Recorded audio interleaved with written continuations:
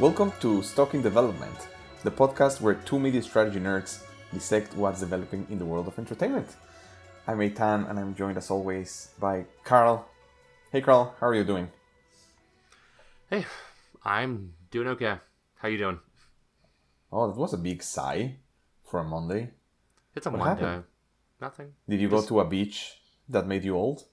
Or something like that? No? I don't know. I feel like once I hit 22, I was on a beach that made me older every day. I want to hear more about your experience seeing old. old. That's for later in the... Alex, That's what I meant. Not like going to the ocean and getting wrinkled like feet and hands, but maybe that flew over your head. You did go to a beach that made you old. Oh, okay, got it. No, I got the joke. I've been loving this meme that's Alex and I've been saying it all the time, and it's replaced the previous old joke, which is just me me shouting old at her at random points throughout the week. So now what do you say? Do you tell her, did you go to a beach that made you old, or that, or I just say old a bunch still, or sometimes I'll shout pig. Truffle, whatever. That's funny. Hey, my number 1 and number 2 films of the year so far are Pig and Old. So here we are. Yeah, it sounds like just a three-letter word. Mm-hmm. Three-letter word, yeah. Three-letter words, I guess. Is there anything else like that coming out that you want? Coda. Well, Coda it's 4. I saw.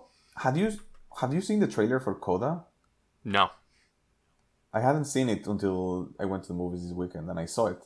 It looks great, and it has Eugenio Derbez on it, who is like, he started doing comedy in Mexican TV, like he did like sketches where he had like characters, very over the top characters, and I've been thinking about him because he was like the gag sideshow that usually went to the Olympics, and in every like prime time recap of everything that happened in the Olympics, they would show like a thing that he did during the day.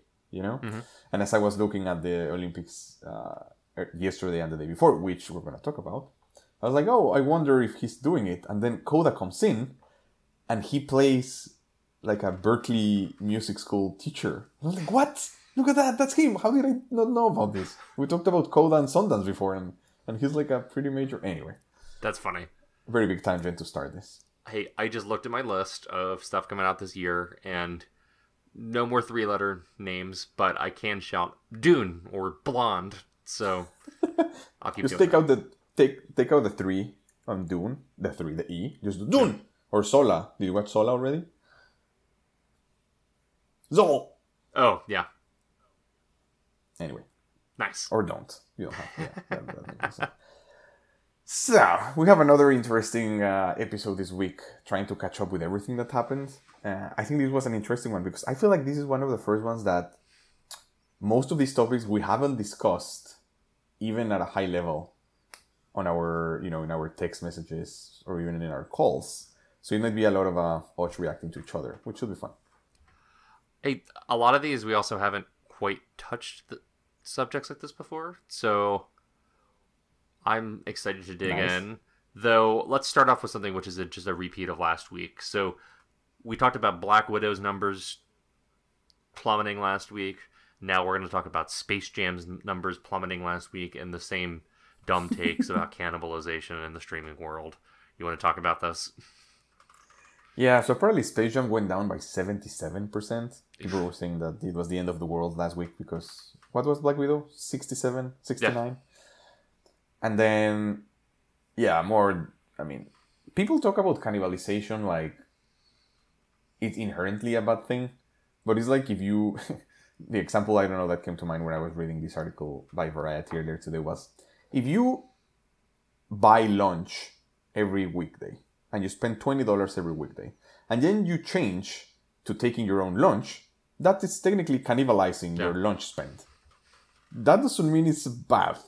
Like, they cannibalizing and less people seeing it in theaters, but more people seeing it somewhere else is not necessarily a negative. So, I don't know if NATO is also behind them. Again, not the military, but the theater association was like, Variety, you want to play nice or anything like that, and then everyone is like protecting them. But it seems to be very widespread. I mean, also, you know, there's drama. I don't know if you could even understand what I was trying to say there, but innovator's You're dilemma. sort of too close. Yeah, exactly. Which Like, is the same thing we talk about all the time here, which I don't think this is going to be a pricing innovation that actually saves Warner Brothers. But, like, you got to kill some babies in order to make a new one. Oh my god. Such an aggressive metaphor. Couldn't you say, like, you have to, I don't know them in English, but, like, knead the dough or, you know, get your fingers dirty in the mud to build some clay, or you have to kill some babies? Babies to make a new one, yep. That's our episode title right there. Oh my god, we're gonna get taken down. But yeah, anyway, it's like, I feel like this is one of the things where we tend to lose the forest for the trees, which is like, yeah, there is this declining change in theater and distribution. It's like, how long has theater distribution existed? For 100 years? Mm-hmm. Let's say. Did we expect the world to look exactly the same in 100 years? Absolutely not, right? And it's also impossible to think that everything is just going to happen overnight. So it's normal for things to start shifting, right? We've known for years, you talk about it every week, of the first weekend is always the most money, and then it's going to drop, and then it's going to drop even more. And that's fine, and that's just the new normal, and it's the business and the market adapting to the new way the game's played. If NATO had existed and theater owners there meant like old stage theaters back in 1910 or whatever, they probably would have released press releases talking about how movies were cannibalizing the ability to put things on a physical theatrical stage because it's taking up time in the theater. Like, yeah, I don't want the movies to die.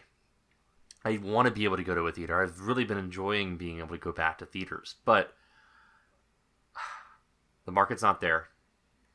It's becoming increasingly urban, centralized activity. It's becoming more of a niche activity, which I think we're going to get into later this episode, where there is a market for this. There is going to be a market for this, and there is a celebration of the art form. But movies like Space Jam: A New Legacy are not what's going to fill the art houses of the future in order to make people love this. I mean, unless people ironically fall in love with this, like they seem to have with, or unironically fall in love with this, like they have with M. Night Shyamalan. So we'll see. Yeah, I don't know. It just seems like a regular, normal things changing, and I think when I think this is getting too theoretical, but when you think of the value chain of things and how the distribution, the supply chain works, the movies are still gonna get made. Just the ways they're getting consumed is different. That's disrupting things in the middle, but that doesn't mean, you know, making movies is not a business anymore, or is not even such a good business anymore. It does absolutely change things, but like just not as fast. But connected to that, I don't know. The one thing that I texted you this week was that I listened to the Bill Simmons podcast, and he had Matt Damon. Were you able to catch what they talked about? I just wanted to bring up one thing they talked about. I wasn't. Sorry. Bring it up. Okay. No, all good. Again, these are two folks talking from the highest seats in the house, so grain of salt. But at least, Matt Damon, Bill asks Matt, hey, so you haven't done any movies with Netflix or, even HBO Max. HBO, I think he did Behind the Candelabra, and kind of that's it. And he's like, would you be interested in doing that? And he's like, yeah, I think so. Like, if the story is right, blah, blah. And he's like, how do you see the market? And he's like, yeah, I'm seeing all of these actors and these directors taking these humongous, like, deals, 5-year deals, 10-year deals, the Scorsese's, all of Fincher's, everyone.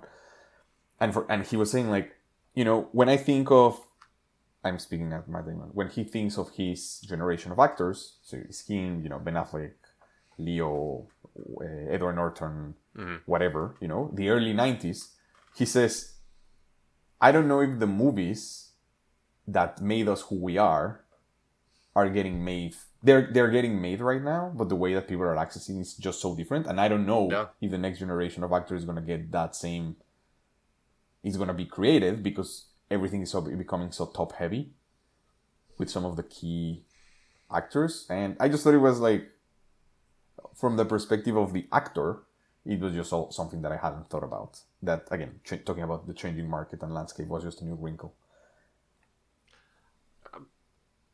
So I'd really like to take the music industry as a standards bearer for what happens to film and TV 5-10 years later. The last 30-40 years has been a pretty consistent set of tea leaves that helps you kind of understand where it's going.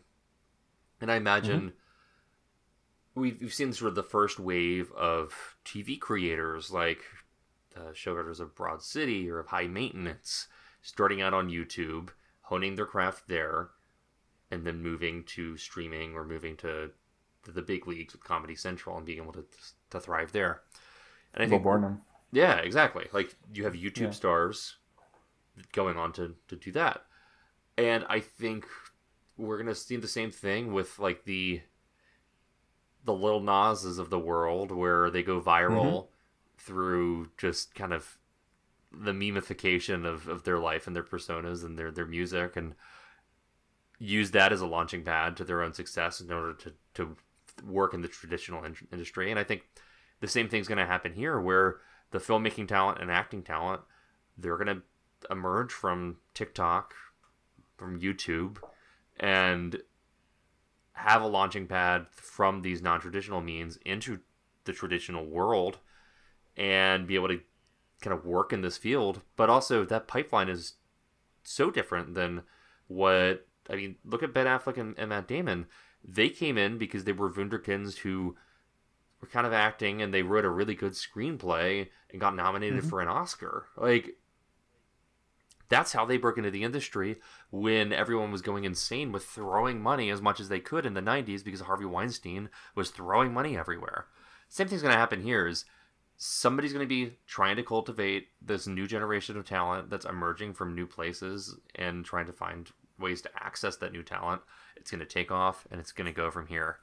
And it's not going to die. It's just going to change. And I'm sure people in the 90s were just as freaked out about two kids from Boston writing a screenplay and getting an Oscar nomination. Yeah. I think something that comes to mind is which is the same as before, right? It's just changing. Doesn't mean it's bad inherently, just because it's different. But something that has come to mind when I think of, maybe not Lil Nas, right? But some of these YouTube stars is, I feel like there is a different factor of like intentionality of, right? Like Ben and Matt probably were like, we want to be actors. We've been doing this for years. We haven't broken, but now let's try them. And this is how they got.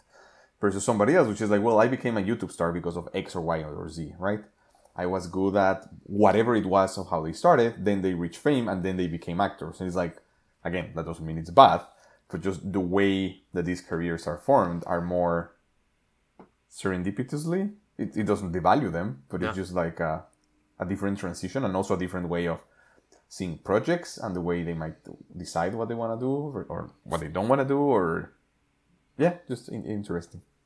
It is interesting. And I guess we could take like an Olivia Rodrigo as an example of that, where she is in this very little watched compared to most things Disney Channel or Disney Plus show. She pops there. She's able to come up with a good single and then release an album based on that.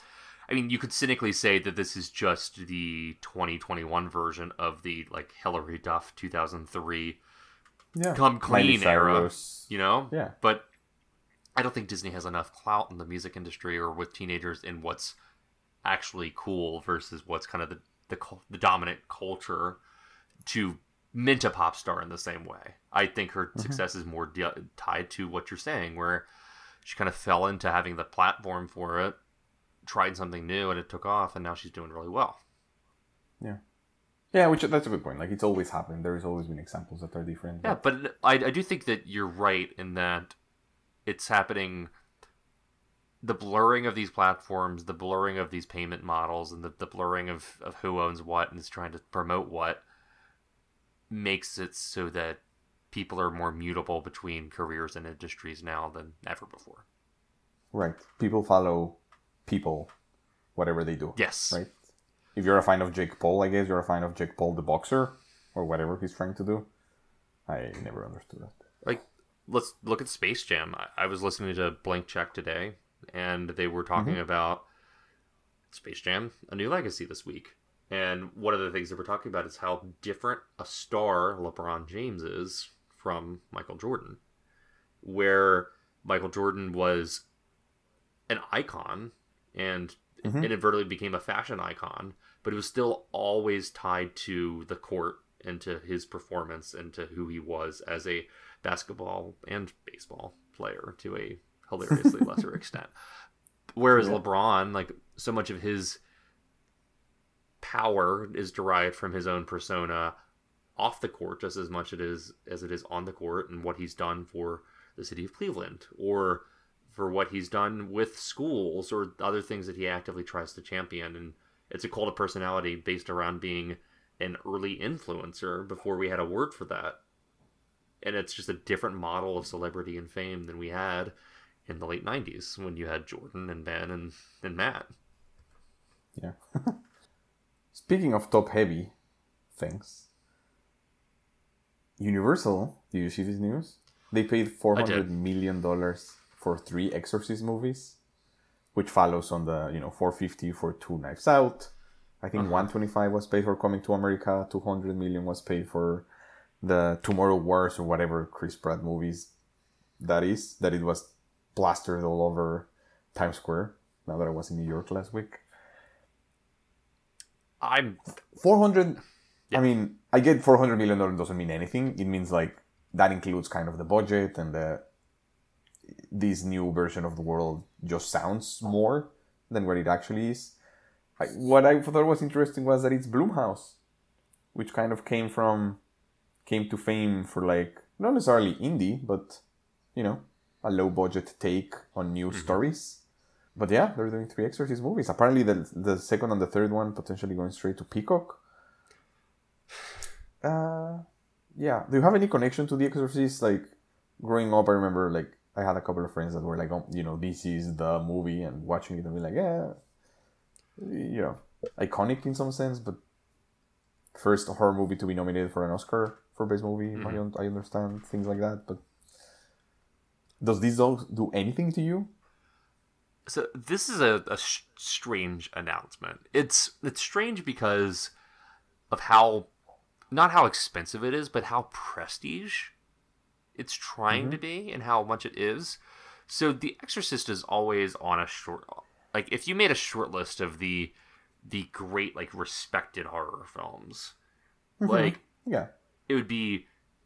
Like, I'm not even talking about, like, The Shining, because obviously, like, Kubrick's his own things, but I'm talking about, like, The Halloween, Texas Chainsaw Massacre, Black Christmas, like, these movies that were, like, disruptive, massive, like, successes in their own ways, but are also, like, kind of well regarded as great film and not just, like, horror schlock. Like, The Exorcist is top of that list. It's an excellent movie.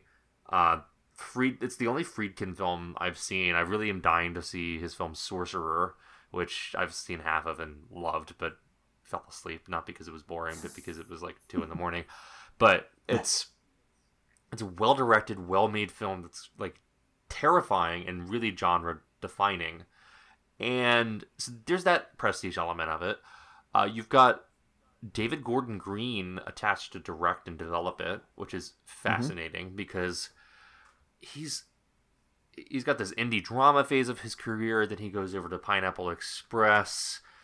He does some weird stuff like bland indie dramas like Our Brand is Crisis. He slides into doing a bunch of comedies with Danny McBride, like Eastbound and Down and Vice Principals. And then he directs Halloween in 2018, a reboot of another great horror franchise and a great film. And I haven't seen it. By all accounts, it's an excellent movie. And Halloween Kills is the second one, I believe. That one is premiering at Venice this year. Like, that is how well regarded David Gordon Green and his management of the Halloween franchise has become since the first film was released. And I did just confirm it's Halloween Kills. So that's the pedigree in which they're bringing in. They have an Oscar winner, Ellen Burstyn, incredible actress who was in The Exorcist in Right. 1973. She's the original. She's coming Yeah. back to reprise her role, which is interesting. Mm-hmm. Yeah, it's just Not a reboot, right? It's like the it's Buzz a- Lightyear. This is not a reboot or not. Anyway, it's about the actual man The Exorcist was based on, right? yeah, exactly. But The it's actual just demon. it's just weirdly a very high end, classy move for in a world in which most we've got to shell out money to develop IP stuff looks like Space Jam: A New Legacy. That's Right. what's weird And I about think- this. Yeah, but that's where I was going, because I think when from that perspective, you feel the Blumhouse, right? You feel the Get Out of the world. Right. Get Out, Split, The Purge, all of the purges. Candyman. Old Blumhouse? Oh yeah, Candyman, Ma, Us. Old So is all of Universal. Jordan It's not Blumhouse to my knowledge. But they did do Split, and they didn't do. Oh, they did Glass. It is In 2019, it was announced that Blumhouse would partner with Mattel Films to produce a Magic 8 Ball movie. incredible. What? Is this Okay. the craziest line I've ever read on Wikipedia? Okay, this Anyway. this Mattel deal is the big. Okay, like this Exorcist thing, I don't really have any more to say here, except it's weird, it's a lot of money, it's on trend. Can we just tangent about this Mattel thing for a second? This is my favorite line I literally think yeah. I've ever read in my life. This is fantastic. That's Please. incredible. Well, because so I didn't know about this, but this is following the fact that Greta Gerwig is, I believe now, is she now directing the Barbie movie? Yeah, I think Yeah. so. Yeah.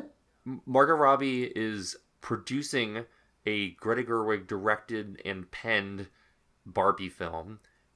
Daniel Kaluuya has been pushing up a Barney film, like uphill for years, like as part of this. Like this premium Mattel thing is just super bizarre. It's the same feeling that I have with like Variety and NATO pushing Variety to say things like, who's behind this? Yeah. Who's getting Greta Gerwig and Blumhouse and Daniel Kaluuya to care about Mattel? Well, Hasbro What's happening? is, you know, like, okay, so A ton of dollars. all right. So yeah, and we've talked on here about the crazy deal with Universal that Hasbro made based on the Transformers success that ended up with like Battleship costing $400 million. Like we've talked about that on here, where it's just these deals get made and they're so strange. And so this one is with Warner Brothers, and just I don't. It's so weird that people think that this property of just like legacy toys can carry anything beyond, you know, Barbie and the Nutcracker, these terrible made for DVD movies. That's where this belongs. Like, we don't need Greta Gerwig directing the definitive take on like Barbie. Please, no. Are the early 20s gonna be kind of the years where all of the great directors took like a vacation? Greta Gerwig doing this, our favorite Womp Barry Jenkins with The Lion King 2. What is happening? Anyway. You just you have to make I had to. you have to make some one money. for them so you can make one for you, maybe. Even though that doesn't seem to be working out for most people. But like these folks, all of the movies that they make are one for you, right? They don't. Yes. You don't need them to make one for me. Everything that they do is gonna be great. Yeah, I know. It's just okay. Yeah. All right. Let's put a pin in this conversation before we get too But depressed about things. speaking- wow. No, but I mean, speaking of great directors or directors that we really like doing movies that might disappoint us to our core, Jungle Cruise opened in Disneyland, which was just, I mean, I think you have the connection with the director, right? Yes. This is your side of the world. Yeah. I mean I don't really say I have a connection with Coletsera, Joe Metcalfe. Okay, still. but I do think Nonstop is one of the most underrated movies I've ever seen. I adore Nonstop. It's Liam Neeson, Julianne Moore, Scoot McNairy, and Michelle Dockery. Like, That's incredible. It's kind of a inversion of everything. It's an inversion of the typical Liam Neeson action film where he's like this hyper competent dude, and instead he's just kind of an incompetent drunk on an airplane trying to figure this out. It's a great movie. You need to see it. And I haven't seen The Shallows. I really want to see The Shallows because I've heard it's excellent in the same way where it's just so much better than it should be. So when they announced Jungle Cruise, I was very on board just with this dude. But I don't know. Have reviews come out on it yet? No, I think they're still under the Disney embargo. Oh, yeah. Which this late seems like a pretty bad omen. When Disney embargoes things and they're embargoed until the last second like this, you know it's not good. Because you know this, they want... Like, Black Widow was off embargo like a week before it came out. Yeah. But what is it with Jome and... He likes doing a lot of movies in a row with the same person. Like Orphan, Unknown, Non-Stop, and Run All Night, and then he skips The Shallow for The Commuter, are all Liam Neeson. Yep. And then he's doing Jungle Cruise, and then next year he's doing Black Adam, also with The Rock. He has like his pen pals. Yeah. I mean, I I'm imagine... not reading too much into it. It's just interesting when somebody makes 5 movies with the same actor in a row. It is interesting, but so much of that is also, I think, a lot of these directors hitching themselves to a star. Like, you got Doug Liman and Christopher McQuarrie hitching themselves to the Tom Cruise train. And as much, like, that is a symbiotic relationship for Cruise because these are people that can hit his level, match his intensity, understand innately what he wants and needs, and write to him as a character, as a persona. I think The Rock is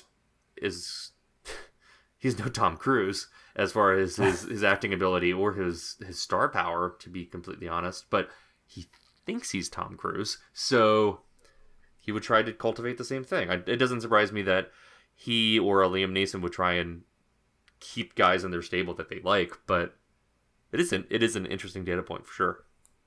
Yeah. The directors catching up with the trains of other people is like Wes Anderson with like everyone. Yeah. Who would you say are like the top 3? When I think of Wes Anderson, I think of Bill Murray, Owen Wilson, and maybe William Dafoe, but also like Tilda's kind of in there sometimes. Yeah, Tilda Swinton.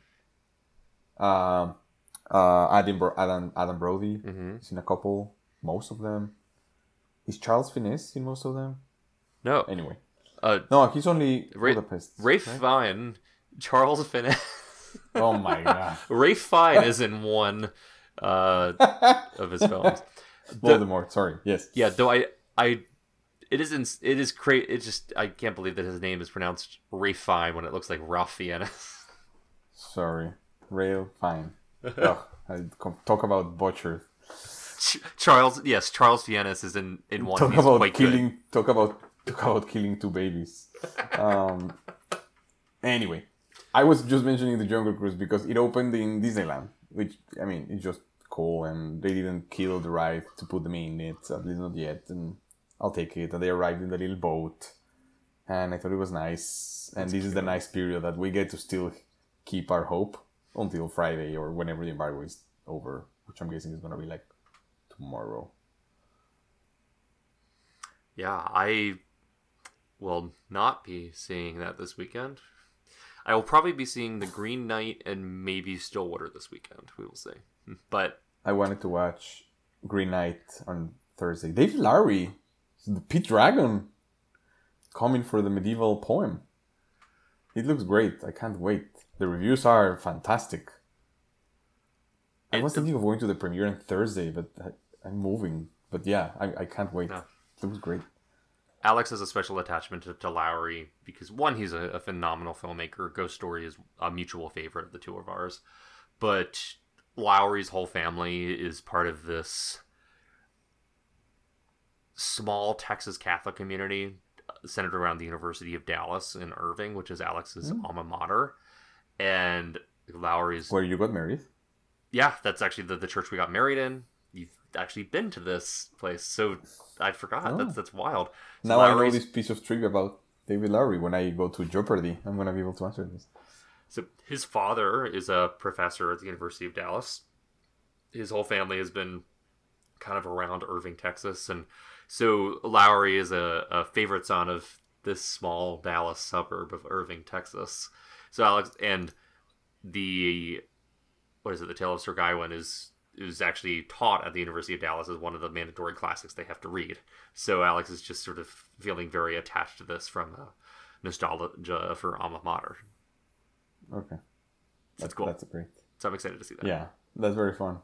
Do you have any interesting data point like that about Stillwater? Because if you just look at the poster, I think it looks way different from what it seems like it is. He was also talking about it with Bill Simmons. Hey, I was in Stillwater and Irving in the same weekend, actually in the same set of 24 hours a few weeks ago, because I went to a wedding in Stillwater, which is where Oklahoma State University is in Oklahoma. That is the titular town of this film and where his character is from. It doesn't really seem to take place in Stillwater much, but there is a shot of him at Sonic, which is from Stillwater. That's where the first Sonic was. So that is my actual fun fact about Stillwater. That is the home of Sonic. So yeah, and apparently something happened and they go to Marseille in France. His daughter gets implicated in a murder, I think. Yeah. Okay. I like Matt Damon. I'll watch it. Yeah. Now that I'm in Matt Damon's backyard, need to support him. You're talking about David Lowry being the adopted son. Well, not adopted, the actual son of Irving. Matt Damon and Ben Affleck here are another level. And hey, I was gonna say Spotlight was the previous film that Tom McCarthy directed, but it actually isn't. His previous film was the Disney Plus movie Timmy Failure. He made that. He did Spotlight, Timmy Failure, Stillwater? Even wilder is the film that he made that was released months before Spotlight was the Adam Sandler children's film The Cobbler, which has horrific reviews. So, hey, I guess that's just his style, is he makes a kid's film, and then yeah, he also has story credits on Up and Nutcracker. I was gonna say, Realms. I remember about Up from yeah. I remember looking at him when Spotlight won and being like, wait, he has a story. What a fun! We could pivot the podcast to do like analysis of the strangest. This is an episode idea. We need to find our top 5, like 2 or 3, or like a year of a filmmaker, of an actor that did the weirdest things in a row. Because I think Spotlight, Timmy Failure, and Stillwater could be up there. With I'm also seeing now our writer credit for Christopher Robin and Nutcracker, the aforementioned. Yeah. It is a bizarre career. Win-Win is supposed to be excellent. The Station Agent is also supposed to be excellent, and The Visitor is as well. So, I'm here to see more Tom McCarthy films, but what a strange career he has had in Hollywood. Fantastic. Yeah, crazy. Okay, moving into, I don't know if it's the main topic, it's also kind of news, but I just had way too much to talk about this. The place where I was supposed to be last year, and the place where I was supposed to be right now, the Olympics in Tokyo, Japan, are taking place. And we've talked about how with TV and with streaming and, the biggest break between traditional cable and streaming was the ability to not be constrained by programming and only having one place where you could put content, and now being able to put all the content and let people choose. And one of the promises of this was it's going to be awesome for consumers because they're going to be able to choose what to watch and when to watch it. And I can't believe what a botched opportunity NBC is doing with the Olympics. They touted so much that they have it, that you're going to be able to see it on Peacock and in the NBC Sports app and on their channel. It's a mess. I don't know. Have you been watching anything for the Olympics? No, I haven't. Okay, I've watched Olympics in the past, but I don't know. They were like 2008 when everyone in the world was watching Michael Phelps try to win 8 gold medals. It's right. There's not a narrative I'm super attached to with this thing, and quite frankly, I've kind of forgot about it because of the pushback. The past year. Just the past year. And yeah, no, I'm not watching much of it. But I can speak from historical experience in trying to watch the Digital Olympics. It has always been a mess. And it's fascinating that it has not improved at all. This is crazy. I mean, on one side, I'm like, okay, I don't have cable. But I have Peacock, and in the place where I'm staying, it has broadcast. So it has NBC, the local version of NBC. First thing, incredibly difficult to even online find what they're broadcasting, what is live, and what is available where. Even when you go to Peacock, whatever you can see in Peacock is different from what you can see in NBC on the broadcast channel. They have a ton of stuff in USA, in the channel USA, like their premium cable channel. There is this weird thing in the US that is, of course, driven by primetime that I just can't understand how it's still happening, where most of the things they don't broadcast and they just broadcast at primetime. So even if something happened yesterday at 2 a.m. and the whole world knows what happened because of the internet, so right now they're broadcasting the men's gymnastic finals, which was, no joke, 20 hours ago. And sure, it doesn't say live, but it's like, what are you doing? There are things happening live right now. And you're now passing things from yesterday instead of showing me what's today, which is very different from, I mean, even growing up in Mexico, this is not, we had the summary hour at the end of the day for primetime, but it wasn't like, we're just going to show you whatever. Yeah. I'm mad at this. I wanted to enjoy them. Oh man, what is happening? Let me take a breath.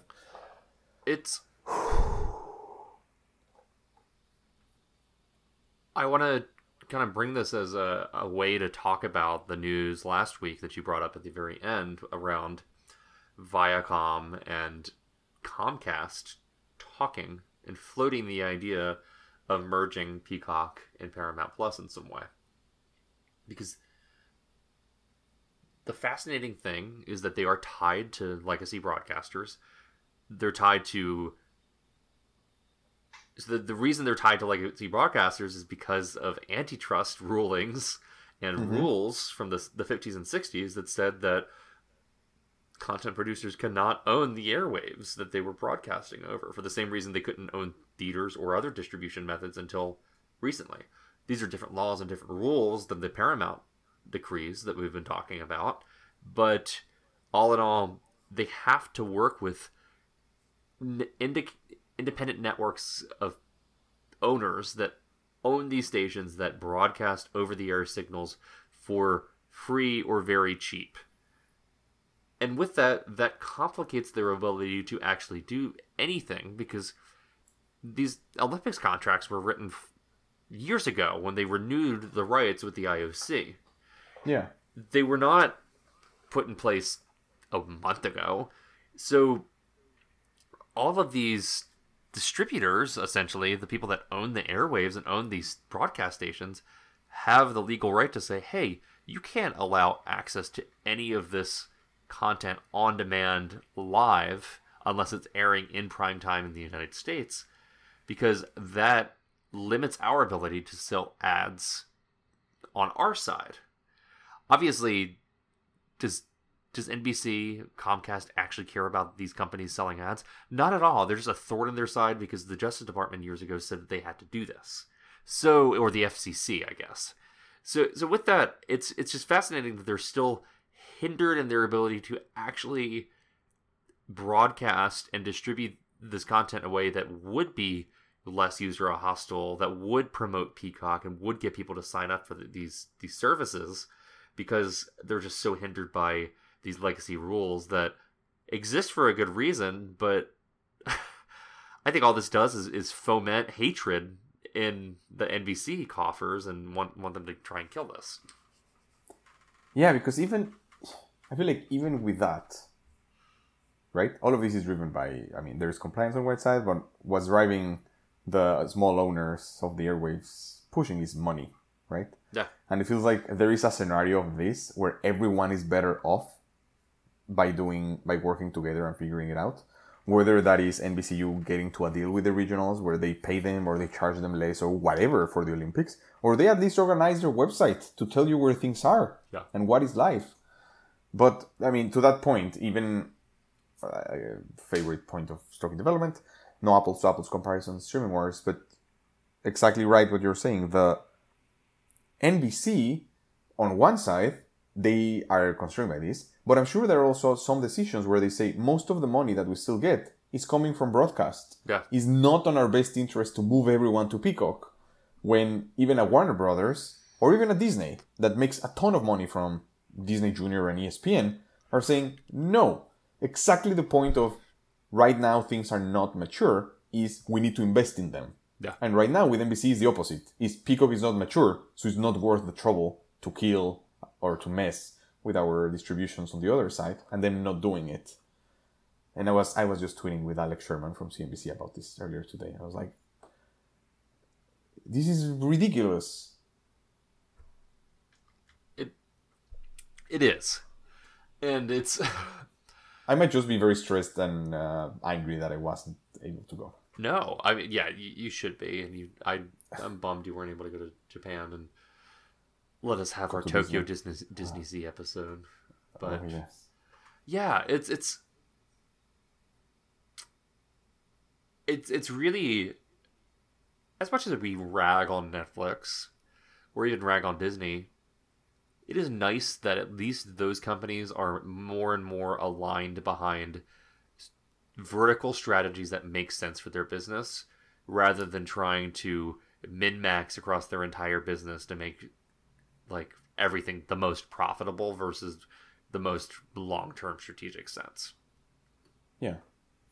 And I think that's why, I do think it has power where some of these other companies say, right, HBO Max says we're going day and date, or Disney says we're doing Premier Access, even if it looks like something so natural and like, oh yeah, this is obvious. It's like, well, a lot of these huge companies are not doing it. Like, it still takes either a diversion in strategy and saying like, no, we're going all in because this is the future and this is what needs to grow right now.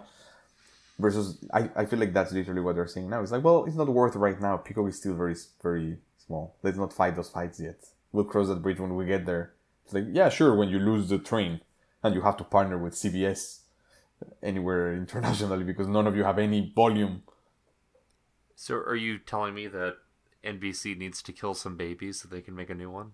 No, don't kill some babies. Is that, wait, pause. Is that actually a metaphor? Why would you kill babies to make other babies?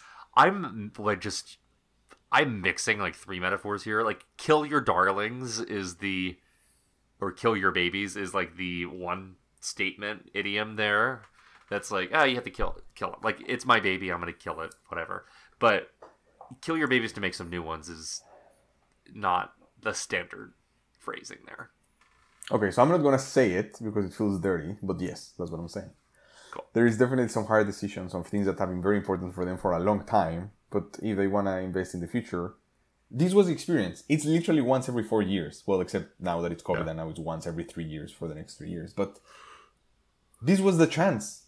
We talked about this when Amazon acquired Thursday Night Football. This was the chance to have an awesome experience with 10 tiles in Peacock. Choose whatever you want. Choose the camera. Do whatever. This was the event to do it. And they were like, we have the monopoly. Nobody else is competing with us. The only place to watch it in the US is with us. So NBC's, I just quickly searched this. NBC's contract with the IOC, $8 billion extension from May 2014 through 2032. So they are locked in into whatever deals they signed with their broadcasters in 2014 through 2032 unless they renegotiate. So I was thinking in the back of my mind, like maybe they'll torch things with the 2022 Winter Olympics because nobody watches the Winter Olympics, so the broadcasters aren't going to get mad that they're not getting their ad revenue because they're not getting that much ad revenue anyway. I mean, people watch them, but not the same as the Summer Olympics. It's always a dip in the ratings. So yeah. But even then, now 2032 is a long way away. They've got to keep these people happy in order to keep the. Does it have any more detail around their involvement? So it says NBC plus the regional networks, $8 billion. So, okay. Because in my mind, I mean, well, you look, right? All of this is, the complicated part of it's NBC, but it's not. And then if on cable you get NBC, then you can sign in online to the NBC app and say, yeah, I have NBC, but it's the regional one. But then you get access to everything. But you could get access to the regional one over the air with an antenna that it's free. Yeah. So I can't find anything quickly about the broadcasters, but I did find an interesting tidbit, which is that $8 billion is a significant source of revenue for the IOC. So with that, the IOC has given NBC veto power over quite a bit of the schedule so that they can choose the events that are in American prime time. I thought so too, but like the finals, the gymnastics women's team finals, it could have been in the morning. Yeah. So like now, so the morning of Japan, so like around this time in the US. Instead, it's tomorrow at 6:45 a.m. Eastern. Well, it's at 3:45 a.m. Pacific. What are they doing the beta for? What are they using it for? And then they're not going to broadcast it until tomorrow night? You're killing the wrong babies. Oh, I'm just like, there is no way that they can just be like, okay, this is 8 billion. We're going to distribute 20% of the ads that we're going to make on Peacock to all of you. I feel like old thinking. Sorry. Old thinking. And speaking of old thinking and Universal, I think you have an AUA for me. I think we have, you might be wondering, listener, wait, isn't this still a little early for an AUA? But we realized that we wanted to talk about these other things that they aren't really main topics, but they're going to be long. So we wanted to give you a heads up in case you're the person that usually logs off when we say AUA. You're like, this is us actually continuing. So we already teased that you watched Old, and I want to hear more about that. But before, just because I think this might be longer or more like a main topic, you want to ask me first? So your AUA is, do you want to ask me your AUA first? Yes. What did you decide to watch at the Coolidge Theater in Boston this weekend? And also, tell me about the Coolidge Theater. Yes. So, for everyone who doesn't know, Coolidge Theater is this awesome independent movie theater in Coolidge Corner, this area in Brookline, in Boston. And they are your, typical amazing independent, the place to go to see the movies. And I just want to tell you a story. Not to you, Carl, to the listener. Ariel and I walked by there last week, and we saw everything that was playing. And I was like, oh, wow, I want to see everything. I'm going to read you the main screenings. It was Old. It was Roadrunner. It was the Val Kilmer documentary. It was Summer of Soul, the Questlove's documentary. It was Zola. And I saw that there was the Green Knight premiere on Thursday. So just between those, I was like, hey, Carl, Kevin, my friends, you like movies. You've seen some of this. What would you recommend? I just read you a list of 5 movies. You guys recommended 10 that were playing here. You didn't help me at all. You read the fine print of the special screenings area at the bottom that also had They Live. They had a midnight screening of They Live. They had a Bob Burnham Inside. They had Memories of Murder by Bong Joon-ho. And then they had Paris is Burning. And then I went from having 5 options to Kevin and Carl telling me, oh my god, you have to watch these 10 movies. I was like, guys, this is not helpful at all. What the hell? I'm just not going to ask you anymore. So that's how good the programming is in Coolidge Corner. Sorry, that's where I wanted to start. So we ended up going with Roadrunner, the Anthony Bourdain documentary. And I talked last week here about how that I wasn't very familiar with a ton of the stuff that Anthony Bourdain did, but that at least from a distance, his brand was something that was appealing to me. Whether it was because he cared about traveling, he had this mantra, be a traveler, not a tourist, or that he went to places and that he wanted to go a little bit off the beaten path, whatever it was. I loved the documentary. I thought it was great. It was very well paced. It's directed by Morgan Neville, who is kind of a very famed director of documentaries. Mm-hmm. He did Won't You Be My Neighbor, the documentary, not the movie. He did They Love Me Well I'm Dead, the Keith Richards ones, the Johnny Cash one, like a ton. I think it's great. I think it's a great introduction for people that don't know him, like me and Ariella, that much. I think it will be great for people that have more details into him. But the thing that I was trying to work through, that I would love your thoughts on, is that I tend to have very emotional connection with movies, which I think is something that you've realized, right? I usually, if I leave with a little bit of a message or a heartwarming or whatever, something that puts in context, that I walk out or I'm driving home and I'm like, okay, I want to get home. It's Sunday. Tomorrow I'm going to be better or whatever. That's kind of all that I need. And documentaries especially always kind of try to do that, right? They manage expectations, they end up with a resolution, and even if it's a different way, it's like, okay, this is real, so there is even more to connect. And I realized that I'm not going to spoil anything, but Anthony killed himself 2 years ago. Yep. And when it's coming to the end, they start asking all of this great group of people that were very close to him, like, tell us what happened. They didn't ask, what do you think happened, or why did he did it? Yeah. He was just like, tell us what happened. And people start talking, or just the way the story ends up being told ends up being in a way where it's also people from the outside making assumptions. And even though you come in trying to understand and try to feel something, sometimes it does come through that you don't know, right? Mm-hmm. Nobody actually knows. And I didn't leave with a sour taste in my mouth because I really liked it, but it did leave in my mind that feeling of, especially for documentaries of, people that have passed away or whatever, of how do I need to put my defense up towards this emotional reaction, because it almost feels like what's the right word? Like you're being, when somebody pulls strings to make you feel things. Like a puppeteer? Manipulator? Yes, you're being manipulated, or you're being, not that Up doesn't do that, or Wally doesn't do that, but it just kind of being something that you leave and it's like, well, and I don't know, and I was I talked with Kevin after the movie, and I told him this, he's like, well, have you watched Amy?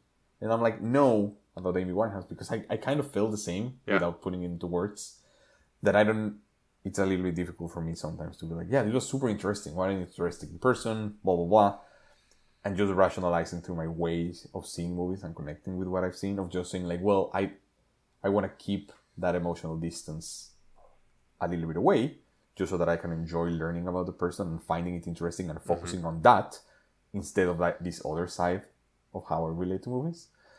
So that was just what I was thinking about yesterday, of how do I relate to documentaries. And I'm not usually a documentary person. Not all the documentaries are about dead people, so sometimes it's a little bit easier to know what happened. Maybe that's why I love Icarus. It's a very obvious, clear story, transparent. The people that were part of it tell you the story. But yeah, that was my Sunday night. It's an interesting question.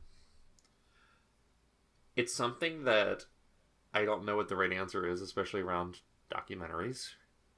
Because, okay, I really quite like Steve Jobs and love The Social Network. Mm-hmm. They are riddled with factual inaccuracy. Mm-hmm. But to me, it doesn't matter, because I feel like both films really, as someone who has read a lot about the founding of Facebook and the early days of Facebook, and has a fairly encyclopedic knowledge of Steve Jobs' life and legacy, I feel like it really gets at the emotional truth of the actors and the actions inherent to both stories. And I think for a narrative feature film, that is fine and appropriate. Like, you can decry the fact that it's adapting the lives of people that are currently alive and whatnot, but those people have the right to set the record straight. And I think the line becomes blurrier when a documentary is posited as something like Amy, or Roadrunner as fact or the real story versus.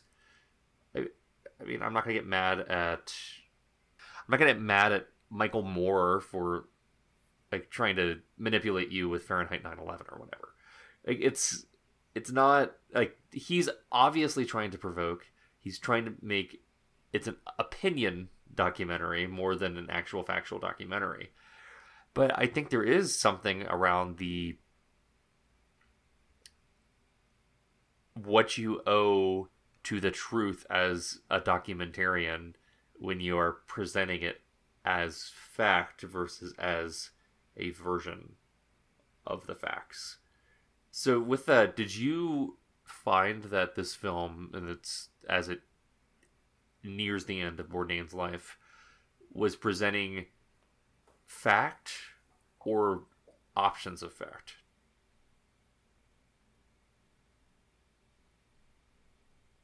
I think it was presenting very objectively and directly from the people close to him what they thought happened. Yeah. And I think when it's a documentary about his life, it's difficult to disconnect, oh, this is what they think happened, versus, oh, this is what's being put together and caught together. This is like what I'm going to take away from the movie is that this is what happened. And maybe it's that extra step that is needed to disconnect from it and be like, no, this is what they think happened. Yeah. And we don't know. And that's how it ends, right? They start talking and there's like, well, he was dealing with this or he was dealing with that. And I wish I had done this or I wish I had done that. And I think exactly to your point, in a feature, in a regular narrative film, it's a little bit easier to be like, yeah, like, you get it. It's different. In a documentary, it's a little bit, you use the word blurry. I think that's right. But no, I mean, I really enjoyed it. I think it was well-paced story. I mean, it's called a film, quote unquote, about Anthony Bourdain. It's not called a documentary or whatever. But it's great. I recommend it. We talked last week about reading some of his stuff. I think you would enjoy it. Let's talk about the AI thing for a second. Yeah, so they have a ton of footage of behind the scenes stuff, both from his documentaries, but also his stuff from before, and they use a lot of that. And they used to use voiceovers that he did, either for documentaries or for other places, sometimes in places that fit, right? It's him talking about something. They don't tell you where it's from. And yeah, we talked last week that they used AI to reproduce his voice for one sentence or whatever. I couldn't tell. I was paying kind of attention when I felt like it was like, oh, this is him talking, and there's gonna be a video about him talking. I think it's part of the same connected thing of, right? You wanna squint and be like, this is a documentary, but you're trying to play with me. Like, couldn't you just have a narrator say that? Or somebody say that? And I guess it's kind of connected to that same feeling. That's why I bring it up. I think it's about disclosure and honesty, and Neville has refused to say which ones directly are AI and not, and I think that that's a disservice. I mean, you would anytime it takes away from the anytime you hire voice actors to do recreations of voices or whatnot, you disclose that. Like, in documentarians typically will put a note on the screen, and I don't think it detracts from the power or detracts from the purpose. In fact, it allows you to kind of, I think, be aware of that as you're going through it. So I think that's what's shady about it. I think that's what's shady about kind of deepfake technology in general. But at the same time, there's definitely a place for it. Like, there's whenever the Beatles played at Madison Square Garden, it was unusable. Like, you listen to those recordings, you cannot hear the Beatles. The Beatles could not hear themselves playing. It was impossible. It was these preteen and teenage and 20-year-old girls screaming at the top of their lungs about how hot, like, Paul was. But there's a version of the concert. I can't remember if it's MSG now or Shea Stadium. It's one of the big U.S. concerts from their tour, where you can hear it because they just use machine learning to feed audio of the crowd and of crowds to the computer, use the original recordings, and they were able to scrub out and actually isolate the music, and you can hear that for the first time in a way that nobody had ever heard it, including the Beatles. That's pretty magical. Right. That has artistic value and merit and historical value and merit. And that's really cool. And that AI is good, but it should be disclosed. Like, it's just that simple. Like, just admit that that's not the way it was in the world, and I think nobody would have an issue with it. Or at least I wouldn't. Yeah, I think that's right. I think I agree. But yeah, we'll be curious if you watch it. We'd love to talk more about it. Real quick, on the subject of deepfakes, did you see that Disney hired that YouTuber who did all the deepfakes about how bad Disney's de-aging is, and went on and, like, Tarkin from Rogue One, how awful he looks, or Mark Hamill, exactly. There was a guy on YouTube who just went back and, like, he's just used deepfake software, and he's like, I can do this myself better than Disney, and it looks better. And it was like Disney announced this week that ILM hired him because they're looking for good talent, and he's actually helping lead a team on deepfake technology. That is so funny. Yeah, that's great. Good for him. Talk about becoming famous through YouTube and then ending where you wanted to go. Very true. Hey, effects supervisors can do that too. That's fascinating. Before asking for the AUA, I just wanted to talk about an experience that I had at the Coolidge Theater that I've never had before. So the Coolidge Theater has two big theaters, like 150 people, and then it has a couple of smaller ones. And Anthony Bourdain was playing in the big ones, but yesterday night they had Inside of Bo Burnham on the big one. So the screening that I went to for Bourdain was in the small theater, 45 seats. Very small, very cute, very nice. We sit down, we arrive it's not assigned seating, we arrive 15 minutes early, we find seats, it's nice, it starts getting full. Trailer starts, we see that there is 4 seats, but now they're alone, a couple comes in, now there are 2 seats left. And then the movie starts, and we see that 3 people kind of come in, and the entrance is in the front, and they kind of peek over, and they stay peeking over, and they stay peeking over, and you can tell they're trying to see, okay, which seats are empty, whatever. And then they leave. And I remember thinking, they were 3. I don't know if there are 3 spaces available. Yeah. So they leave. 10 minutes later, the movie is 15, 20 minutes in. The movie stops. The lights come on. And then an employee comes in and he's like, hey guys, sorry, but this screening is sold out and we have exact seating and there is a seat missing. So I'm going to have to check everyone's tickets. That was new. And long story short, because I want to get your reaction, he starts taking and you can see people getting their tickets out. And then one guy right in front of us pulls his ticket and he's like, oh. And he right away goes, hey, come. And he's like, hey, I asked for a ticket for Bourdain. My ticket says Burnham. I think they gave me a ticket to Inside. I asked for Roadrunners. And there were still tickets available for Inside. So it wasn't like he was whatever. Yeah. And my thought is, okay, the employee's going to go away and he's going to bring in a chair. Or he's going to figure out something. Like, it wasn't this guy's fault. He leaves everything turned on. He leaves for 5 minutes. And then he comes back and he's like, yeah, sorry, we can give you a refund. But I'm going to have to ask you to step out. And then he was very nice. He was like, okay. He didn't even know what to say. He was just like, okay. He left. And they bring these other 3 people who end up sitting in 3 different seats. And the poor guy who just wanted to watch Roadrunner and they messed his ticket. And I'm giving him the benefit of the doubt. They stopped the movie in the middle, 20 minutes in for 15 minutes. And then this poor guy got kicked out. And yeah, I just wanted to share. It was the first time something like that happened. I thought it was going to be a very positive, the magic of cinema story or something, or how great an indie theater is. That is very hostile towards he was very everyone. Nice. He was super respectful. He was like, hey, sorry, we can give you a refund or a ticket for tomorrow or another day. It seems like there was another... I mean, I get there's fire codes and... Yeah, but care about those things, there's another path, or at least be like, we'll buy you a drink or something. It's... Yeah. Yeah. I don't know. That's weird. They also shouldn't have stopped the movie for that. Yeah, they stopped. These people should have, showed up on time. Exactly. That's the takeaway. Just get there before it starts. But anyway, you're away. You watched a movie about a beach that makes you old with one of the godfathers. Well, one of the gods of Mexican cinema right now in Gael Garcia. How was it? Him and Diego Luna are kind of course, the epicenters of Mexican actors, not directors, of course.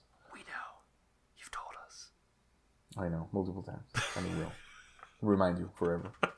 Until you watch Amores Perros. Hey, I've seen Y Tu Mama Tambien, and I've seen The Terminal. Diego Luna's real creepy in The Terminal, so I know Mexican actors. Okay, old. Is Gael Garcia also creepy? He's not creepy. He's really good in it, though. So, I don't want to go in as much of a tailspin about old as we did about Roadrunner.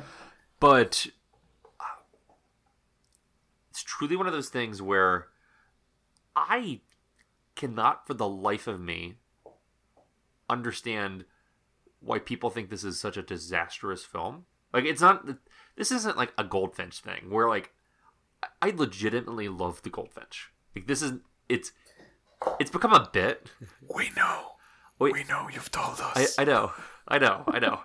It's become a bit about how much I love that, but it's not ironic, but it is self-aware. I understand that film is not for everyone, and that's fine. But I'm watching Old, and I'm like, I don't know. It's about a beach that makes you old. You want realism out of this? Come on, people. It's fun. It's good. Vicky. But tell me more about that. All I've seen online is that it's fine, and I've seen the memes. I haven't seen anyone being like that. Well, but see, that's the thing is you're also in a. I'm in a different Twitter. You're at a part of Twitter.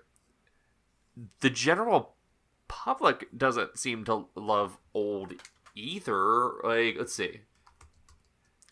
Old has a C+ cinema score. That's a pretty objective measure beyond things that can get pretty inflated on IMDb or Rotten Tomatoes or whatever. People just legitimately thought Old was a bad movie with a bad premise and bad twist and bad acting and bad dialogue.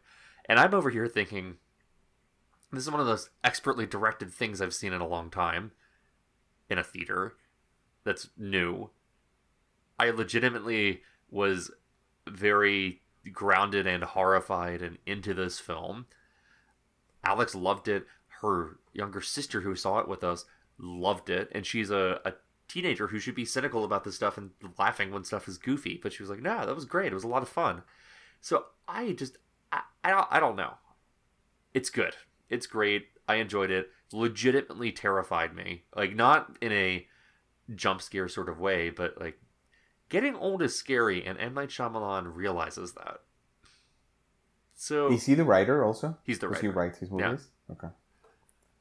And hey, some of the people there are from Philadelphia, so he got Philly in there, even though it's the first film in years that hasn't been set in Philly. So I don't know. I was here for it, and I was kind of when I put it at my year in movies preview, I was expecting it to be that was kind of tongue-in-cheek, I'm going to ride or die with this guy. And I knew I was going to go in there and probably like it anyway, but legitimately thought it was a very good film.